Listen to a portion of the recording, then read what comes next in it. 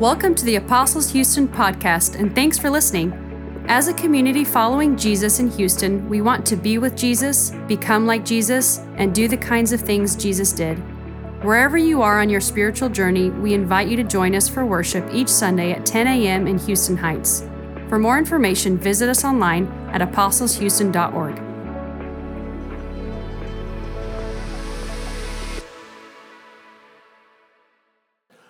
So my seminary experience was bookended by two very powerful spiritual experiences.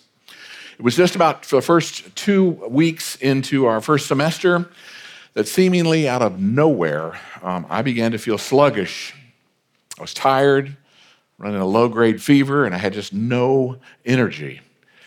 I thought it was nothing at first, but by the end of the week, I went to the doctor's office, and much to my surprise, after drawing blood, the doctor came in and reported that my liver enzymes were all out of whack and all crazy, and he was pretty confident that I had hepatitis. Had no reason, just in case you're asking those questions, had no reason whatsoever. But it was a Friday afternoon, and so he said that I'd have to come back on Monday with not having a fasting blood draw and all that sort of stuff to take it. But however, what he shared with me was that the likely consequences that I would have to withdraw from seminary and spend probably quite a bit of time recuperating and getting it well. Devastating news, to say the least. Went home from the doctors, and Nancy and I called our families. We called the rector and our home church, and we asked for prayer. And I vividly remember the rector telling us this was definitely spiritual warfare. And they'd be praying and fasting all weekend. Monday, the doctor was pretty surprised to discover that my numbers had significantly dropped. It did look like I had hepatitis, and if you're wondering, I did let him know the truth. But the following week, I was completely back to normal, and it didn't distract my life at all. Fast forward to the end of my seminary, and for those of you who attended our Holy Spirit weekend, I apologize for repeating a brief version of this same story. I'll make it condensed. We were expecting our third child. Nancy is a retired labor and delivery nurse, and having had to have 2 C-sections, she really wanted to naturally deliver our third child, which the doctors allowed, but it was unlikely, is what they said. So we called our church to prayer, and we called the prayer team, and our daughter was safely delivered naturally. However, shortly after coming home, our second son had his first epileptic seizure, and he and I were now in a different hospital in Northern Virginia. And yes, we called yet again for more prayer. And as I say, there's a much more to this story, but for our purpose this morning, it would not be till the beginning of my ministry where during a powerful spiritual warfare conference, our son was healed and has had no further seizures. Now, I suspect it's not going to surprise you all to know that Nancy and I and our entire family absolutely believe in the power of prayer and of healing. But I also hope it won't surprise you to know that we also believe in the reality of Satan and spiritual warfare. Our gospel this morning comes from Mark's first chapter, which is where we've been for the last couple of weeks. We'll be reading from Mark's gospel throughout this year, and so we just made it to the first chapter with all the events that have gone on. And what's interesting to consider is what the gospel writers, in writing their gospel, were focused on. Surely you're aware that the emphasis on these 4 gospels is a little bit different, and they have different themes and a distinct understanding of Jesus' mission and character in each one of them. So Matthew, for example, he's a teacher, a new lawgiver, like Moses. In John, he creates unexpected and imaginable abundance. In Luke, Jesus is the one who releases those captives and heals the infirm and plays the good news to the impoverished, the Lord's favor to all. And in Mark, he picks a fight with a demon. He picks a fight with a demon to open it up. Matthew Henry writes, the devil is here called an unclean spirit because he's lost all the purity of his nature, because he acts in direct opposition to the Holy Spirit of God. That's where Mark begins, is a battle that we face in a spiritual warfare. Now, I've Before going further, I want to share one, what I want to just say, sad story from seminary. The campus at Virginia Seminary in Alexandria, Virginia is gorgeous if you've never seen it. It's a beautiful facility. The faculty live on the grounds, so in October they hosted a trick-or-treating for the families. And much to my surprise, not one, but several of my fellow seminary students came with their children dressed in cute little devil costumes. C.S. Lewis Institute reports the following. It says, secularization driven along by a naturalism that denies the existence of anything spiritual or metaphysical has had a profound effect on Americans, whether they believe it or not. In a Barna research report, 6 out of 10 Americans reject the existence of Satan, indicating the devil or Satan is merely a symbol of evil. In 2009, Barna reported that 59% of professing Christians rejected the existence of Satan, and only 26% strongly agreed that they believe that Satan is real. C.S. Lewis himself wrote that the first aim of devils is to give you an anesthetic, to put you off your guard. Only if that fails do you become aware of their existence. Church historian Richard Lovelace says, a study of this subject throughout the history of Christian experience reveals that leaders in most other periods of the church's history have found conflict with fallen angels to be a regular feature of their daily existence and have sought to cope with it in biblical terms. Anglican priest, prolific author, and theologian John Stott said, it is unfashionable nowadays in the church, even while Satanism flourishes outside of it, to believe either in a personal devil or personal demonic intelligence under his command. But there is no obvious reason why church fashion should be the director of theology, whereas the plain teaching of Jesus and his apostles, not to mention the church in subsequent centuries, endorsed their existence. The other probably most prominent Anglican scholar of the 20th century, J.I. Packard, wrote the following. He said, the Christian's life is not a bed of roses. It's a battlefield on which he has constantly to fight for his life. The first rule of success in war is to know your enemy. To know your enemy. And Stott agreed. He said, we need to rid our minds of the medieval caricature of Satan, dispensing with the horns, the hooves, the tail, where we are left with a biblical portrait of a spiritual being, highly intelligent, immensely powerful, and utterly unscrupulous. We are not talking about a cartoon character who we dress our children up like. We have an enemy that the Bible describes as Satan, in Hebrew, the adversary or the devil, with names like slanderer, tempter, deceiver, liar, murderer, accuser, and evil one. He's an evil supernatural being and a fallen angel. And he tries to deceive us about who Jesus is and what he has said. You recall back in the garden when the devil says to Adam, did God really say? And jumping a little bit ahead and to look at our unclean spirit, he says to the gospel, he cries out, what have you to do with us, Jesus of Nazareth? Have you come to destroy us? I know who you are, the Holy One of God. Don't be duped. This unclean spirit is trying to change the dynamics right there in our midst. Everybody knew the Messiah was to be born in Bethlehem. But here, the unclean spirit throws doubt. It says, you're from Nazareth. Nothing good can come from Nazareth. Certainly not the Messiah. So we must know that we have an enemy and who that enemy is. So then we can engage in the spiritual battle. Now again, C.S. Lewis in his commentary says to be careful, which I definitely would recommend this morning, because he says there are two equal and opposite errors which can arise regarding devils. One is the disbelief in their existence, and the other is to believe and feel an excessive and unhealthy interest in them. Obviously, I'm emphasizing our lack on the first rather than the second. Hopefully, having reminded you of the reality of Satan, I do even more want to remind you that he's a created being. He's not eternal. He's not self-existent, and he's not equal to God in any respect. He's not omnipresent. He's not omniscient, and he's not omnipotent. He can't read our thoughts. And most importantly, he was defeated by Jesus at the cross. God and the devil are not equally matched opponents like some dualism. God is infinitely more powerful than the devil. The problem is the devil's still at large and is a dangerous foe that we have to face.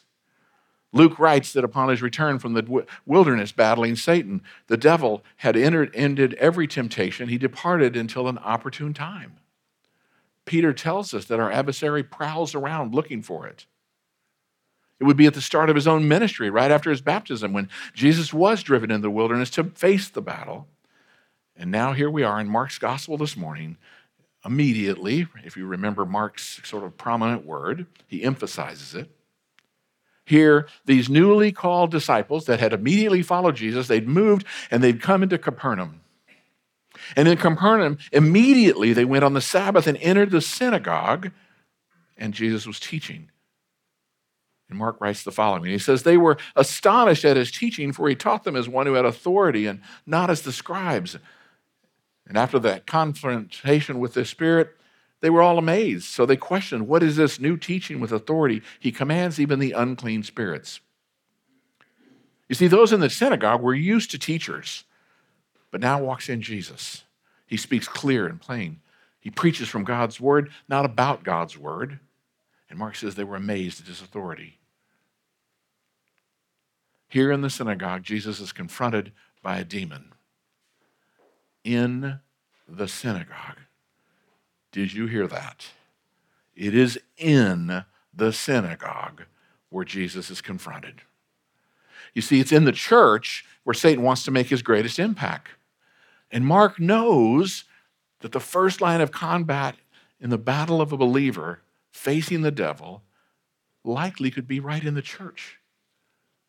It's what happened to Jesus, and he wants all of us to be aware of this enemy and his attacks upon us. Paul, writing to the Corinthians, says, Satan disguises himself as an angel of light. So it's always been the devil uses error, deception, division, temptation, persecution, offense, pride and power, and other conflicts to undermine the witness of the gospel in the body. And he also uses them to hinder the ministers, missionaries, and others engaged in preaching God's truth and spreading the gospel. Listen to what Paul himself says to the Thessalonians. He says, since we were torn away from you, brothers, for a short time in person, but not in heart, we endeavored more eagerly and with great desire to see you face to face, because we wanted to come to you. I, Paul, again and again, but Satan hindered us.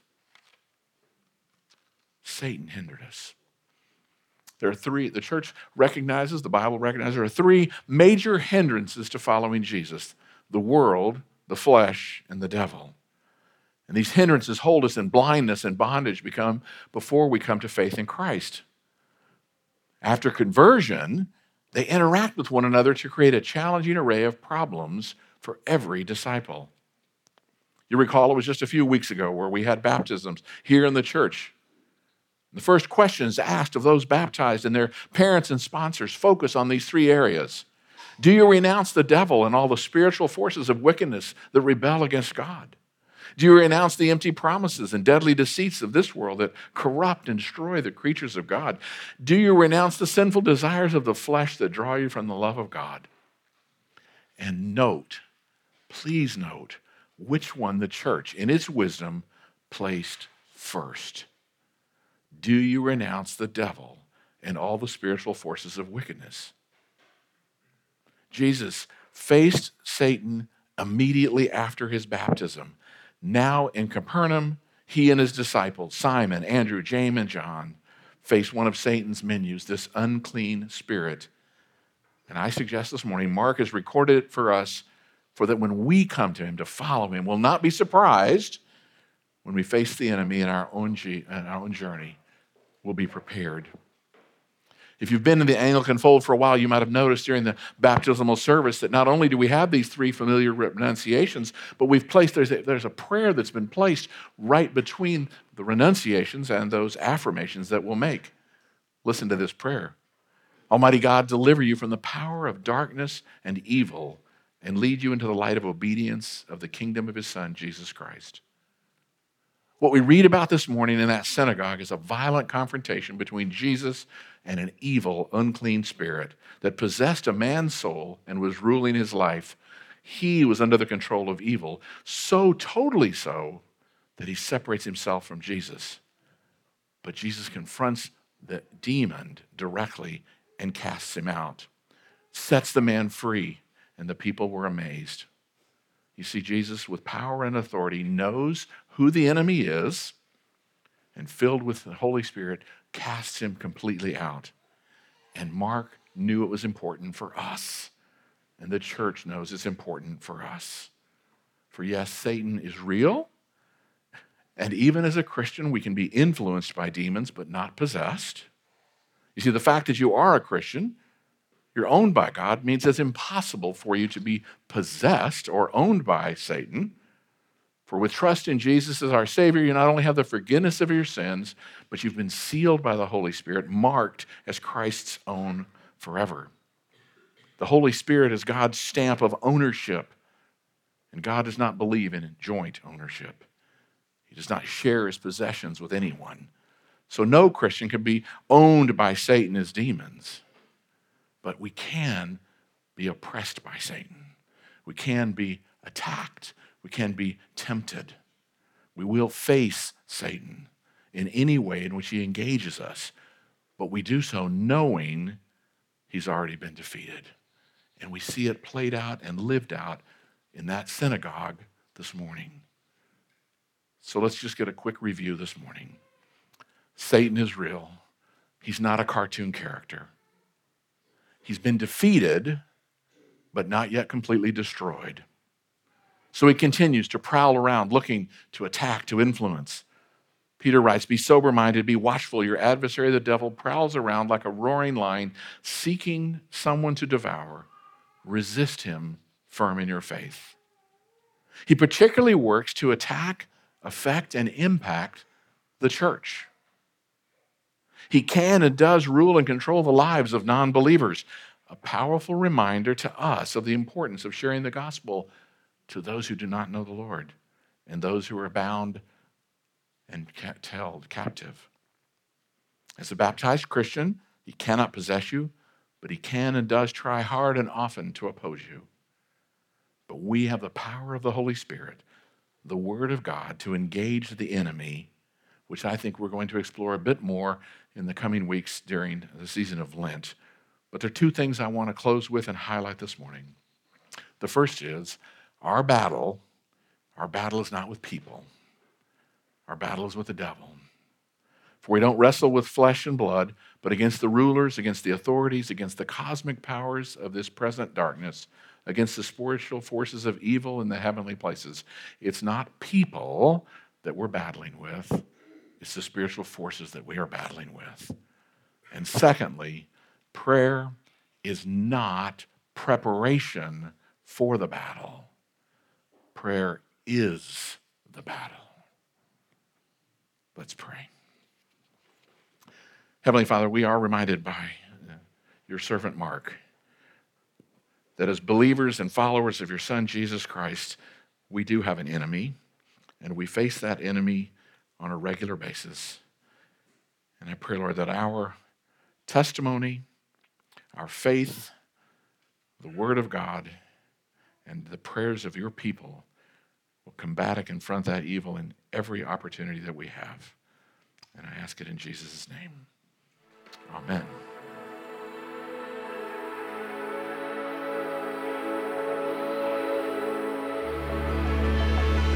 Thanks again for listening. We hope this resource has been helpful to you. If you have questions or are just looking for more information, you can check out our website at apostleshouston.org.